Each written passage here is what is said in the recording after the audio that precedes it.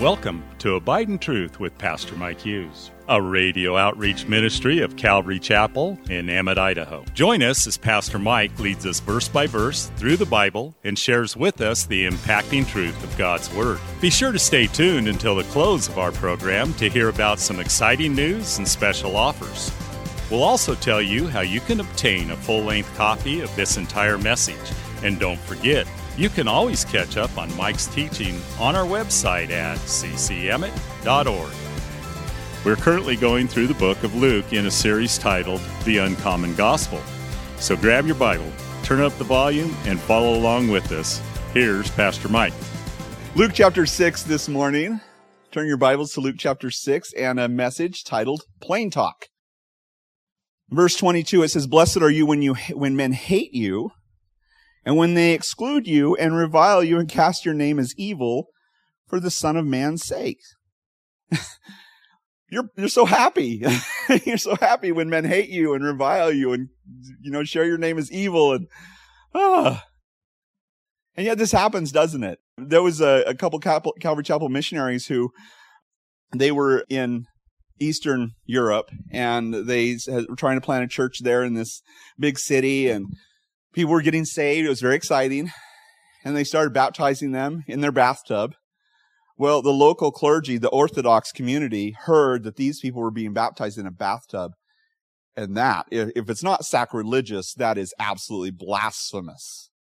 And so they reported it to the authorities in their town, and it became a big, whoop-to-do, and the mayor got involved, and the mayor he had a relative who, actually I think it was his brother, who worked in the mayor's office in Fort Lauderdale, Florida, and these people were from Florida. In fact, they were from Fort Lauderdale, Florida, planning this church. And so he called over there and he says, "Have you heard of this cult, Calvary Chapel?" And he's like, "Oh, yes. They're prominent here." And he says, what about them? He's like, "Oh, they're wonderful. They feed the poor. They pay people's bills. They've reduced the crime in our community. They're an awesome organization." He says, "You have Calvary Chapel people there. You need to bless them." And so they brought them in. They questioned them, asked them, "Hey, do you know where are you from?" And they said, "We're from." They turned out they were from that church, I think. And he says, "Here's the keys to the city." And they gave him the keys to the city. "You can baptize your people in the public pool now." It's amazing how God can turn things around, but not always. Sometimes things don't work out quite like that. What happened with Molly is, as he was multimillionaire, living in luxury and lavish, mansion and all this stuff there in Nairobi, he went to park his car one day, and there was these street kids, and they were wanting to park his car for him and protect his car, kind of like a mafia thing. "Hey, we'll watch your car and protect it if you let us park you." And he's like, no. He knew that they were probably drug addicts, and he didn't want to give them any money. And so he came back to his car, and his car was stolen. And he's like, so he rode one of his Mollyways buses home because he owned the bus line. So he's riding one of his buses home and just kind of thinking about it. He couldn't get these kids out of his head. And for a long time, these street kids were in his brain. And he's like, I can't, just bothering me. These kids, that's who I used to be. And that's what the Lord was telling him. That's who you used to be. And so one day he couldn't work. He went to work and he just couldn't work, and he couldn't do anything. And he got in his car and he drove a long, long way out into the middle of nowhere. And he's almost all the way to Uganda. I think he was driving on this road, and he almost got to another country. And he's like, "What am I doing? Where am I going?" And he pulled over in his Mercedes. His Peugeot got stolen. So he's in his Mercedes. He pulls over in his Mercedes alongside the road, and he's like, "Lord, what are you trying to tell me?" And the Lord says, "I want you to stop working. You're done. You're done working. You'll never work again. I want you to take in kids." And so he's very excited about it. And he went home and told his family, and they were kind of like, "We're uber wealthy. You want us to stop? You're going to stop working? You're going to stop bringing home all this money and all these blessings?" But his wife was like, "Okay, that's what God's called us to." And, they were prominent members in the church that they planted. They planted a church. It was just an awesome little church that they'd started. And he was one of the elders, and he spoke at the church oftentimes. So they started taking in these kids. And as they started taking in kids, they started bringing the kids to their church. And pretty soon, 3 rows in the back were filled with street kids. How do you think that went over? Like a lead balloon. In fact, they came up to him and said, Mully, you cannot bring those children in here. They stink and they're thieves.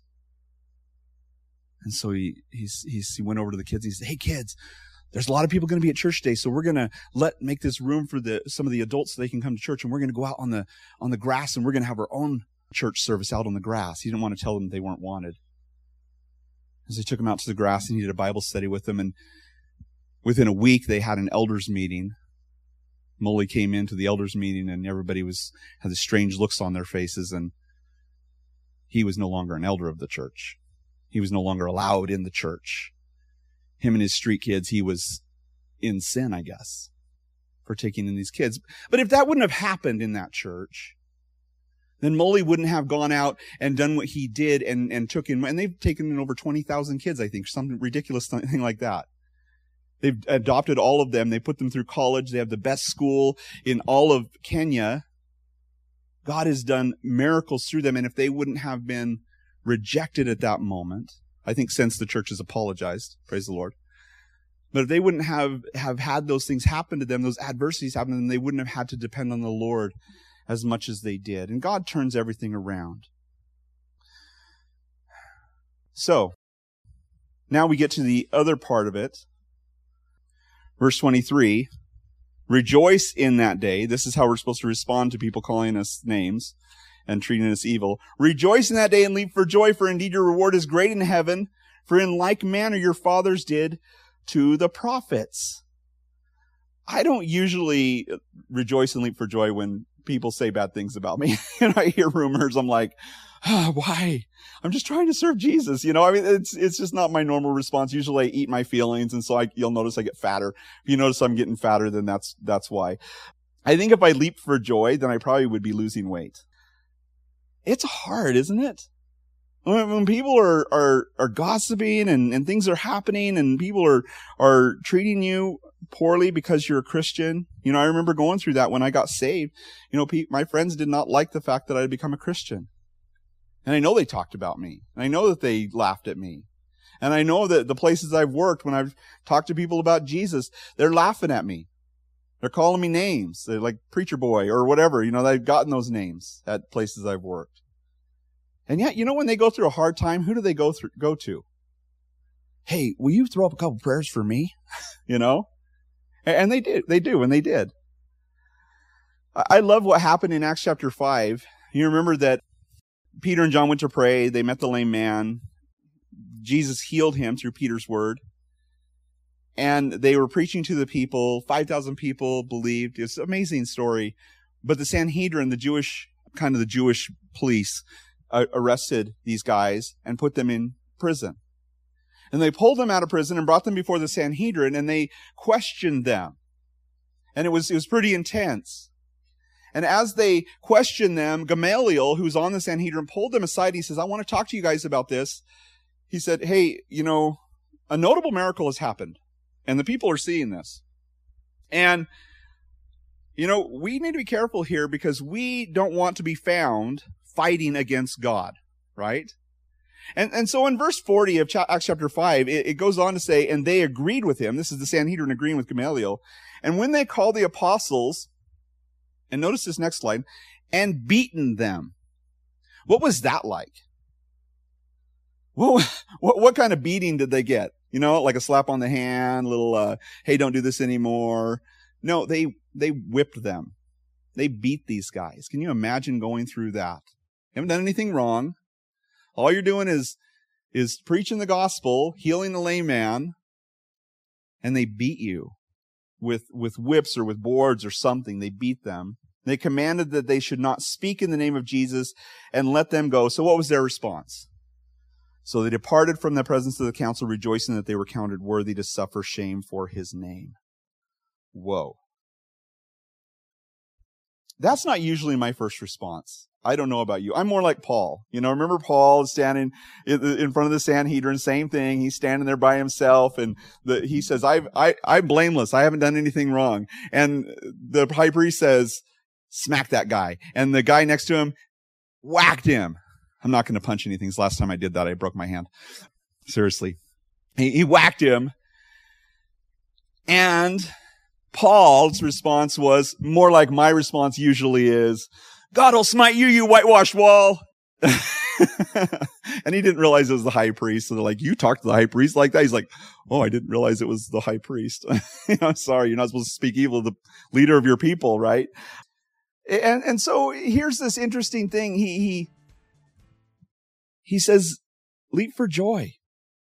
Be happy. Be excited when you're treated wrong, when you're treated poorly. And then Jesus switches gear. And this is why I think this is an absolutely different sermon. Notice verse 24. He says, but woe to you who are rich, for you have received your consolation. Woe to you who are full, for you shall hunger. Woe to you who laugh now, for you shall mourn and weep. Woe to you when men speak well of you, for so did their fathers to the false prophets. Thanks again for listening to Abide in Truth with Pastor Mike Hughes. If you would like a copy of today's sermon in its entirety, call us at 208-365-0991 or send us a text at 208-991-2756. Be sure to mention today's date.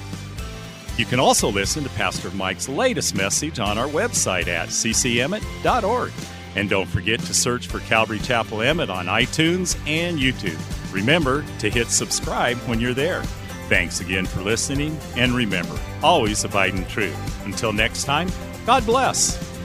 Abide in Truth is a radio outreach ministry of Calvary Chapel in Emmett, Idaho. You saved my soul till the very moment when I come home. I'll sing, I'll dance, my heart will overflow. Calvary Chapel of Emmett would like to invite you to watch our services live on Facebook. You can watch us every Sunday morning at 8:30 or 10:30. Just go to our page, Calvary Chapel of Emmett, and scroll down for the live service. It is an interactive experience. While on our page, feel free to watch previous Sundays as well. So join Calvary Chapel Emmett Sunday morning at 8:30 or 10:30 on Facebook. We look forward to seeing you.